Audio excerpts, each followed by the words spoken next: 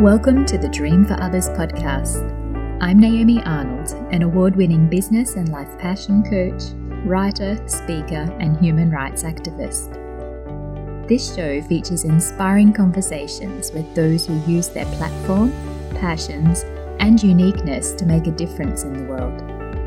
If you are big-hearted, open-minded, a lifelong learner, and are on a mission to help create a better world, this is the podcast for you. Now let's get started and dream for others. Today I am honoured to have Mel Yates on the Dream for Others podcast. Mel is on a mission to raise 100,000 for Beyond Blue, who focus on anxiety and depression awareness, and Love Your Sister, who raise money for cancer research.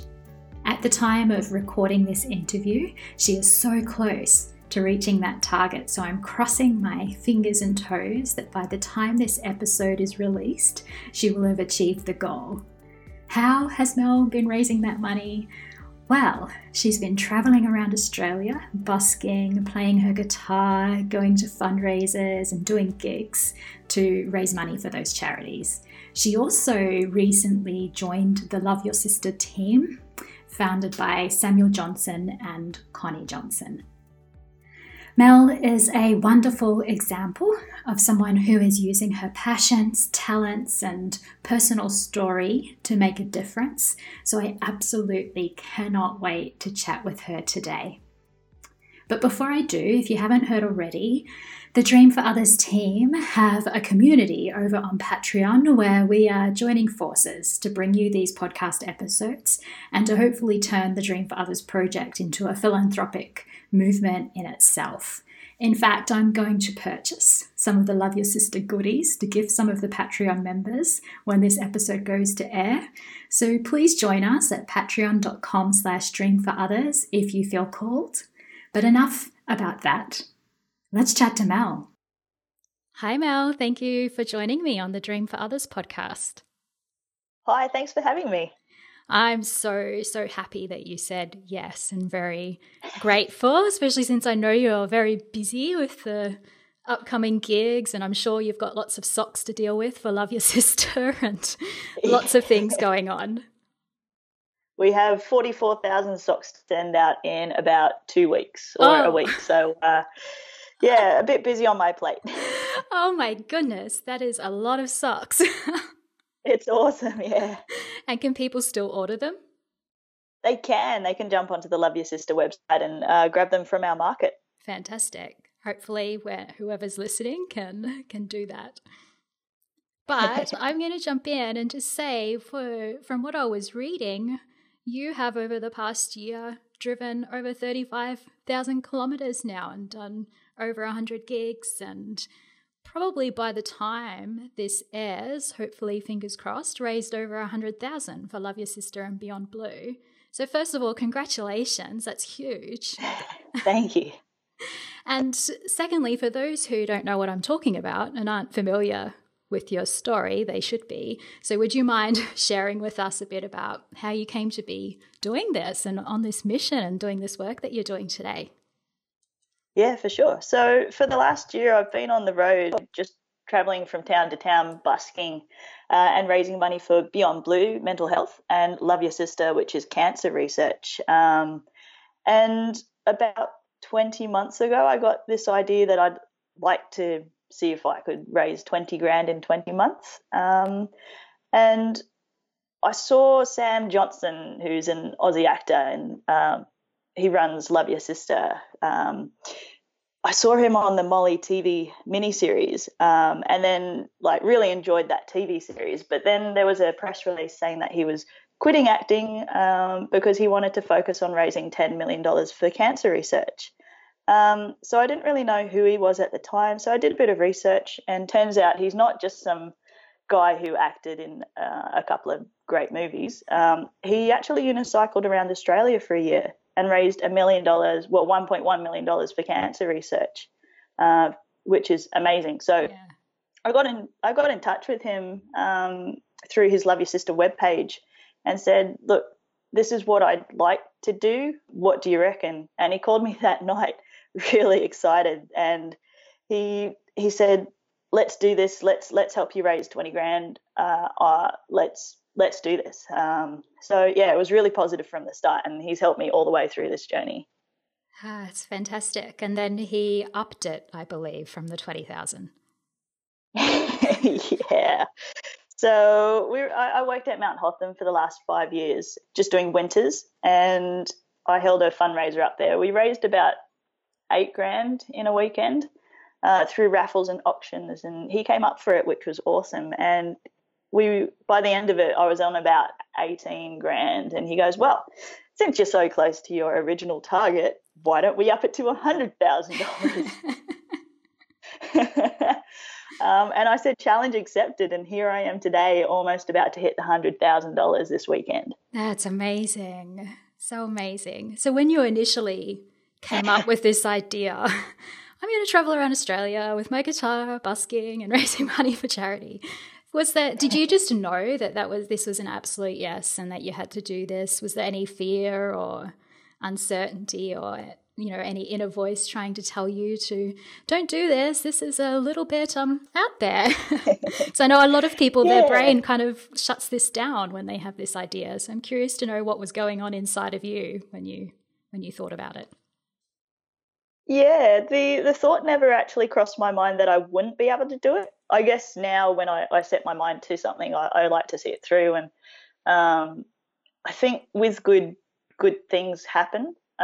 So with my positive story, I had a lot of people get on board and support me throughout the journey. So I was never hungry. I was never without a place to sleep except for one night at the base of a mountain called Mount Monster. Oh, goodness. And where I slept in the car because it was Mount Monster and it was dark and there were animal noises around. So I decided that I'd sleep in the car and not pitch the tent. But other than that, I've had people contact me from around Australia and say, we'd love to host you. There's a bed and a meal here anytime you want it. It's amazing. So you've seen the best of a lot of people. Yeah, definitely. Yeah. How did that happen? Was it through social media and through media and through the Love Your Sister and other people's support that they even heard that you might need a place to stay and food to eat? Yeah, there were 2 really big ones. Sam did a post in August last year when he came up for my fundraiser at Mount Hotham. And I got a couple of thousand likes on Facebook and people offering around Australia. And then the 7:30 report did a special on me, the 7:30 report did a bit of a program on me. And then I got another couple of hundred emails that night saying, oh, we'd love to host you. We'd love to do a fundraiser. We'd love you to play. I had a lot of support. That's fantastic. I know a lot of people want to contribute financially to some of these causes, but feel that they can't right now. And I guess you've seen it or experienced people giving in other ways as well and helping support you and the cause. Are you able to talk about some of those ways? I think you've just mentioned some, like by housing and feeding you, but some other ways that people can help support you and causes like what you're doing. Yeah, I guess it's different for every case. For mine, it's quite unique because I'm traveling from place to place without a home for a year, and I needed a safe place to sleep and a meal to eat, petrol money as well. People were sending me fuel cards from around the country as well, which was absolutely amazing because 100% of the donations that I raised went straight to the charities. I didn't take any of it for petrol money or for food. It's fantastic. So, people donated either a house.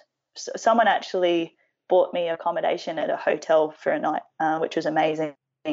I've stayed in 5-star hotels at Noosa Peppers Resort, which was fantastic. And I did a gig up there and they raised a couple of thousand for me, which was amazing. I've just seen the best of the world.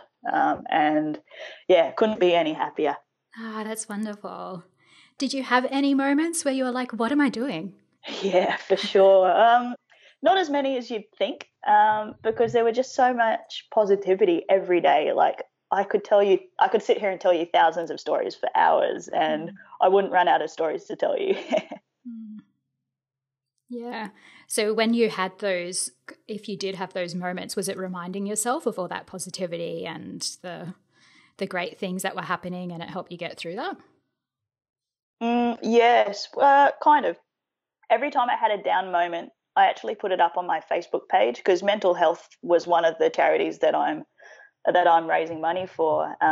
So if I was having a down day, I'd let people know.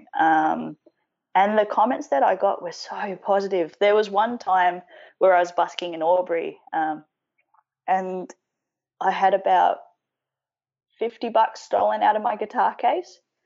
Yeah, so I was so gutted, because I'd turned my back for 30 seconds to have a chat with some people, and turned around and all the notes in my case had been taken out. And I put it up on social. I'm like, I'm so sorry I've let you guys down. I'm so disappointed that someone, like, I hope I hope that they needed it more than I did. And people jumped on my Facebook and wrote amazing comments, but they jumped on my fundraising page and donated about $400 that night. Wow. Yeah. And then people were like, if you're coming through this town, pop in, we'll give you $50 to cover it. Yeah. So every time I was down, something picked me up straight away. And I love that, how you are open and vulnerable and share with people around how things are going. Yeah. One of the main points that I'd say at every gig is I hope people start a conversation, whether it's just a, hey, how are you? Or, hey, there's this chick busking around Australia for mental health. Have you heard about it? It just opens up this conversation about people talking about their mental health at the time, or if, I'm really feeling really down about, my dad passed away, or we've been through this and we're going through a tough time. And people tend to feel better when they talk about it instead of just holding it inside. But that's just my personal experience. It's not the case for everyone. Yeah. And is that partly what inspired you as well to go on this mission, was to raise money because it's so important, but also to have more of these conversations about such important things where it is helpful for people? Oh, yeah.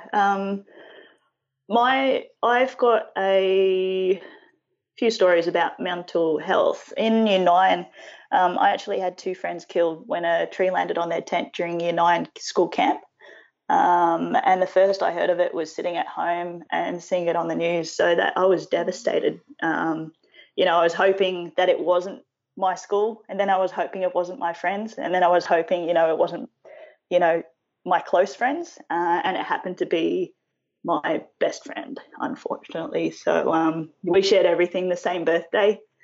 So that was really hard to get through. I actually pushed my friends and family away. I didn't want to hurt that badly anymore. Sorry. Don't say sorry. It changes everything, something like that. I imagine inner and outer worlds completely rocked. Yeah, I mean, I was 15 at the time, and it's not something that you need to go through at that age, and Beyond Blue had only just started the year before, so mental health wasn't something that was known. It wasn't out there, and there wasn't the support that there is now, I guess, or the understanding about mental health. So it took me a while to come out the other side. And part of what helped you come out the other side was it having some of those conversations like you were saying earlier? Yeah, definitely talking. I didn't talk about it for ages. I was so angry and so confused. And it wasn't until I could look back and that I realized how angry I had been and how much I had pushed everyone away. But music also helped as well. So this collaboration of busking around Australia for mental health has been just absolutely wonderful. Yeah, you are, as you might have guessed just from this podcast, I'm so inspired and in awe of people who use their strengths and their talents and their passions and their personal story and their struggles to do something that will, help others and make a difference in some way. And that's why I was, thought I would try my luck with asking you to come on here, because you're such a beautiful and inspiring example of someone who's done that, who's combining those things. And I know that, Connie and Sam and their team and Em there are similar as well. They were and are doing amazing things as well to try and progress some crappy things in this world. And I imagine that you must be meeting all types of people when you're on this path, doing things like this as well. Yeah, definitely. There's been some characters, but there's been some really inspirational people that I've met too. Yeah. There's a 13-year-old young man, I guess we call him now, called Campbell Ramis, or Bumble as he's known, who makes teddy bears and gives them away to sick kids or sick people who have cancer or had their house burnt down or something. And it all started off when he wanted to give out flowers at Christmas because he wanted to make someone smile for Christmas. And he's just, he and his whole family are just the most beautiful people I've ever met. And they are like family to me now, which is really, really cool. Yeah. There's a guy called Jimmy Harrington who walked around Australia, like Sam, instead of unicycling, and raised, $300,000 for the Brain Cancer Foundation. And I spent a weekend with him, and he's just one of the most remarkable guys, nicest bloke that I've met on the road. And there's just so many people out there if you look for them. It's amazing. I'll have to look him up and send him a little thank you. My dad has brain cancer, so that's one that hits close to home for me, and I'm always very moved when I see people doing things to help with that too, obviously. Yeah, and he's, as I said, he's one of the nicest guys you'll ever meet, so definitely have a chat with him. He's great. I know when I was listening to you speak at Connie's memorial, and you mentioned that you've experienced racism and sexism and the not so great side of folk too while you've been out and about, hopefully not too frequently, but I know from chatting to people that it happens much more frequently than it should, it happens much too frequently. I should have just ended the sentence there. So I was wondering, because we have been talking about things like this on the podcast lately, and I'm trying to raise more awareness of how prevalent it is and how horrible it is and how much it affects people.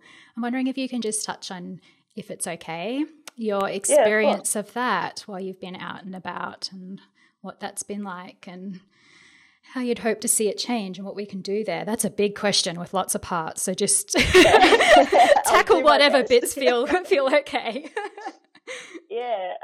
Well, for those listening, I'm actually adopted from South Korea, and you wouldn't know that from the sound of my voice because it's quite Australian. My mum's English, my dad's Australian, and I was adopted when I was 5 months old. And then just growing up in New South Wales, there's always that question that mum had, are those kids yours, And because adoption was quite new when mum and dad adopted us. Well, sorry, my older sister is adopted as well, from South Korea. And we just grew up with all these questions. And then as my sister and I got older, it was always like, oh, is that your dad or is that your partner? Or it's just first impressions. People form their own opinion without really thinking, which can be quite awkward or difficult at times. I do also get the question, so where are you from? And I'm like, well, I'm from Sydney. And they're like, but where are you from?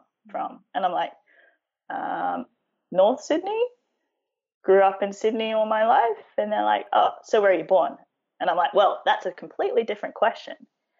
I kind of play around with people as well if I feel like it. So it is more the older generation that don't really get the whole adopted thing. Even though I sound really Australian, they're always like, oh, you know, you speak English really well. I'm like, oh, thank you so much. That's great. I did have one gentleman when I was working retail go, he went to the changing rooms and came out and handed me the stuff that he didn't want. I said, oh, cheers, thanks for that. And he goes, cheers? That's not something you say now. It's, you know, you go out and have drinks with a mate and you say cheers. I'm like, okay, sir. And he goes, it's an Australian thing. You wouldn't understand. Oh, my gosh. Oh. Yeah, so it's perceptions are interesting to see how people react to me all the time. And even if you had been born here, they probably would continue to question you. Where are you really from? Yeah, where are your parents from? You know? Yeah. Which no one would ever ask me. You know, as a white woman, they'd ask me where I'm from and I'd say Queensland and they'd be like, oh, yeah, cool. Yeah, exactly right. Yeah. And also you've people with perception as well, they'll quite often think you're a guy too, from what I was. Yeah. I quite prefer jeans and a T-shirt. In fact, I'm wearing that right now. And, you know, I'm quite flat-chested, so I wear a lot of jackets and hoodies and I do dress like a boy, but I've got long hair and I don't know, I've been told that I have a feminine face and I don't know. And unfortunately I get called sir a lot. Like I couldn't count how many times I've been called sir. And yeah, at first it really bothered me, but now it's like, oh, you know, I just called sir again and have a laugh about it. So, I think other people are more offended than I am. Like you mean like your friends and family and people around you? Yeah, exactly right. Yeah. And do they speak up when they're around? Do they say, hey, that's not right? Or they're so used to it now too that they roll their eyes with you? Pretty much. Like I don't like to cause confrontation or anything. So if people want to think that I'm a sir, then that's fine with me as long as it's, you know, not in a public restroom. I did have not an altercation, but one instance where I was in the female. I'd just shaved my hair off because I'd hit $10,000 raised, and I was in a public restroom washing my hands as you do, and a lady walked into the bathroom, looked at me, stopped, looked at the door because there's a picture of, you know, the woman's bathroom on the sign, and looked at me again. And I'm like, can I help you? And she was like, oh, no. And then did her business. And I'm just like, oh, it's starting again. You know, even my son, who's just turned 4, has socialized that girls have long hair and boys have short hair. Yeah. So already at that age, you know, I'm having chats with him about, well, that's not necessarily true. And actually it's not that simple as boy and girl anyway. And and he's 4. So I can just imagine that by the time, especially, I don't know about when you went to school, but when I went to school, things were different too. And I imagine for the older generation, even more different, that they, I guess, have been socialized to think that way. Yeah, and even in schools, you know, the girls wear dresses or kilts, and the boys wear shorts or long pants. And I always wanted to wear shorts or long pants, you know. It's I hate skirts. I owned one dress, and I've never owned a pair of high heels. So, yeah, I'm more comfortable in jeans and a sneaker. Yes, don't even get me started on this. We'll go on a completely different tangent.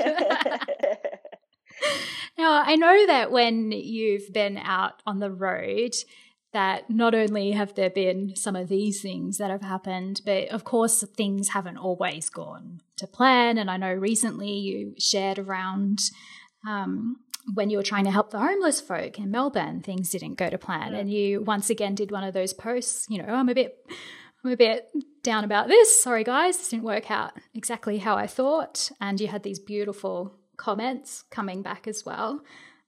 So I was just wondering, when you have those moments where things don't go to plan and you're so passionate and on mission, how do you get through them? Is it the same? Is it the conversations and the connecting with your community, or are there other things you do too? Yeah, I have a really good support network with just a few really close friends, and they're always so supportive of anything that I do. Like my best mate and I went out and took the tokens to the homeless, and I'm just happy in hindsight, look, that they are fed well enough that they can say no to a free bottle of water or, some food. So, something is being done right in Melbourne, that they all they need to do is get money for a safe place to sleep. And, that was one of the key things for me as well, just finding food and a safe place to sleep while I was on the road for a year. So I guess that really touched my heart a bit. I was at Connie's, we were looking at St. Paul's Cathedral where Connie's memorial was being held, and I could see all the homeless around. And I wanted to do something to make someone smile, because I was feeling so down about, because Connie had just passed away. And I thought back to this story that I'd heard about Macca's tokens being used to feed the homeless. So I thought maybe that's what I could do. And, we set out, and at first I was a bit hesitant, and, I wasn't sure if I could talk to these, they're still people. A lot of them have mental illness. Not all of them do, but and it can be quite confrontational to have someone rant at you about, drugs or money or anything like that. Yeah. So whilst it didn't work out, it did work out. I had I had a coffee with a lady who mentioned that she worked for the homeless youth, and the 80 tokens that I'd collected, that people had sent me from around Australia, I gave to her, and she took all the kids out for a meal and dessert at Macca's. So, it worked out in the end. That's incredible. Throughout this whole year, everything has worked out. When I first began, I didn't have a car, and I was called a girl, her car and her guitar. And someone heard me on the radio and donated a car for me to use for a year, Shepparton Goodfellows, which was absolutely amazing. All I had to do was pay for a service, every 10,000 kilometres, as you do. Yeah. I've had strings donated by Elixir, my favourite guitar strings ever, which was fantastic. I had a loop pedal donated, which I've just upgraded, and I'm playing my second gig on it this weekend. So I'm really excited about that. It's just been positive after positive thing that's happened to me this year, and it's quite the journey. I'm not sure if I can top it next year. Yeah, you've sure set the bar high.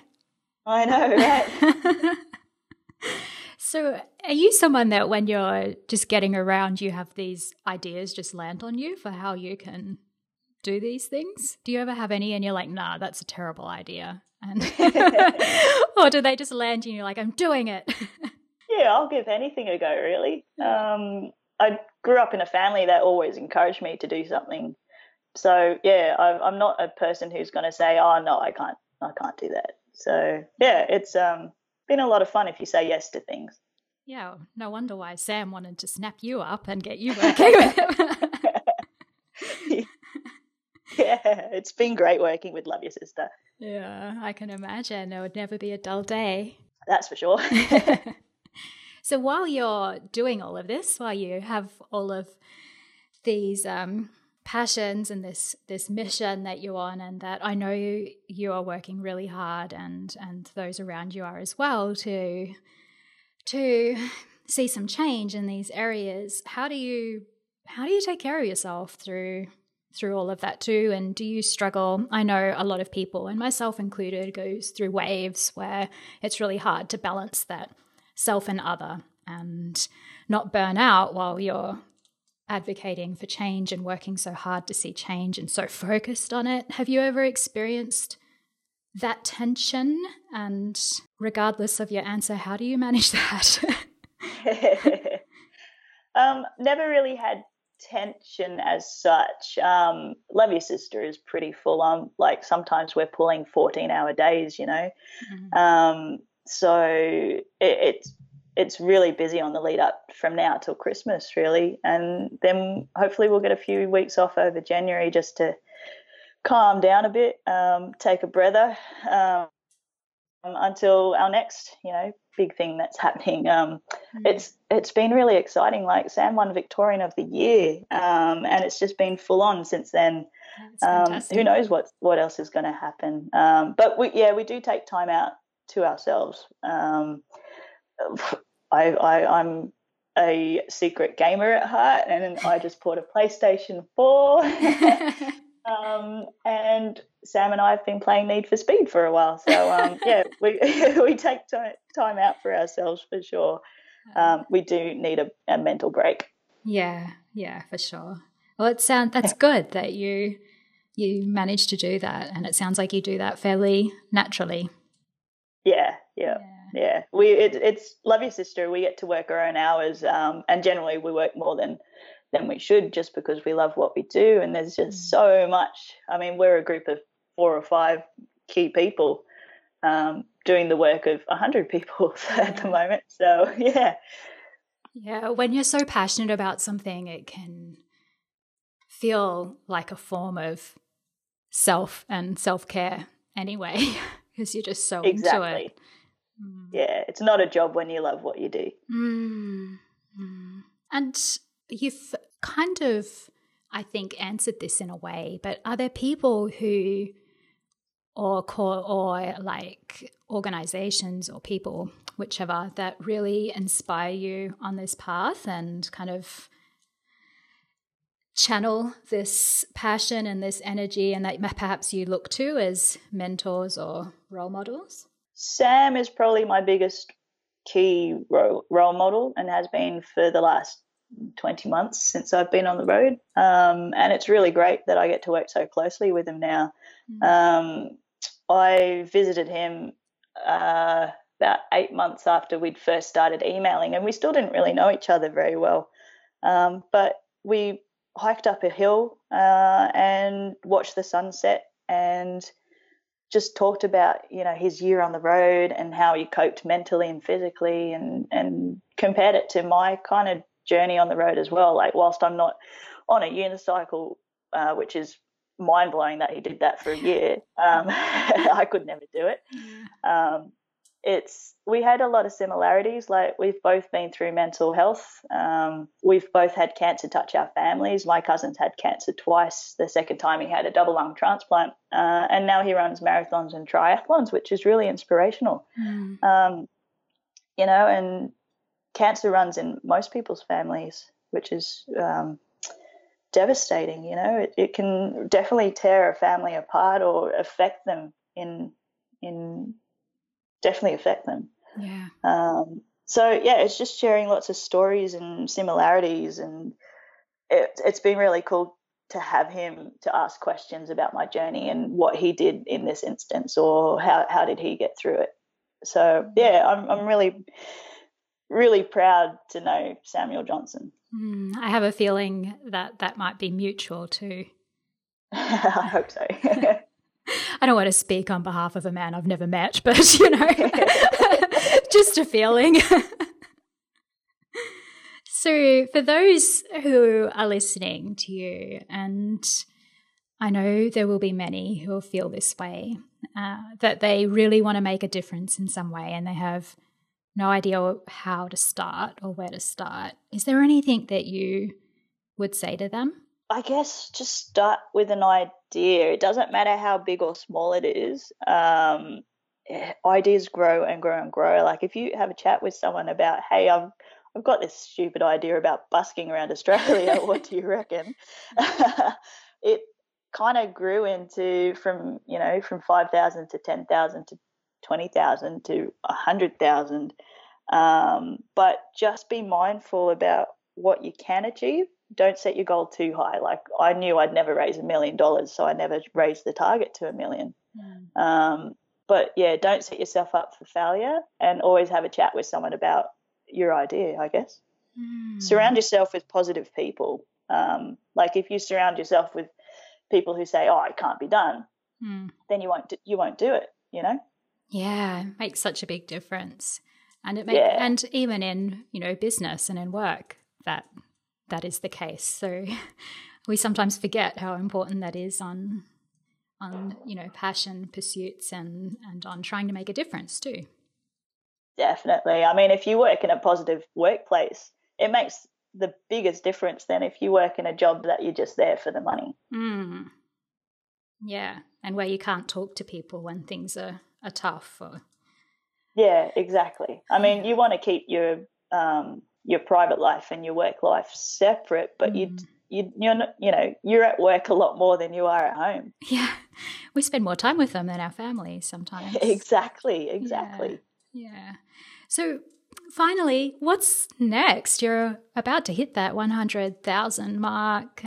What's going to be next for you and for Love Your Sister, and how can we support you with whatever is next?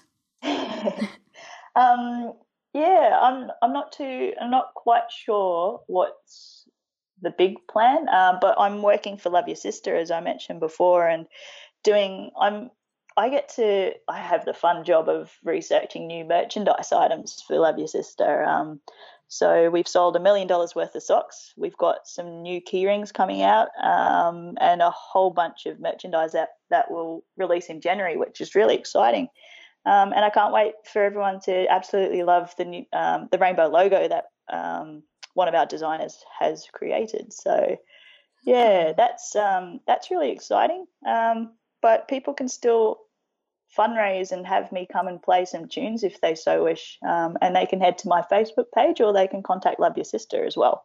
Fantastic. That all sounds wonderful, and it doesn't sound good for my bank balance, because I think I buy every new piece of merchandise or thing that comes out on that site. Yeah, great. Well, good luck with, I know by the time this airs, that chapter might be closed with your final gigs, but good luck with them. I hope you have so much fun, and I know you'll hit the number. Hopefully it even surpasses it by a bit for you. No pressure though. I'm really excited to see how far I can get past the $100,000. Yeah, because where are you at the moment at recording this? You're quite close already, aren't you? I'm on about 96,000. Yeah. And I plan to hit that this weekend at my gig on Saturday at the Brunswick Hotel. Yeah, fantastic. So for those who are listening, I'll put all the links in the show notes to your Facebook page and to Love Your Sister. So you can head over there to support Mel and the Love Your Sister team, who are doing such amazing things to progress change, an area that is touching all of us. I think every person and every family has been touched by cancer, as we were saying, and also by mental health. So it is so important. I feel so very grateful to you for what you're doing. It's just amazing. Thank you so much. And thank you for taking time to chat with me about all of these random questions all over the place. No, it's been a great interview. Thank you so much for having me. Thank you for listening to the Dream for Others podcast with Naomi Arnold. For episode notes, further inspiration, and access to my free resources, please visit naomiarnold.com. And if you enjoyed this episode, I would love for you to please subscribe, leave a review in iTunes, and share it with your friends or peers. Let's continue to dream for others, and I'll talk to you soon.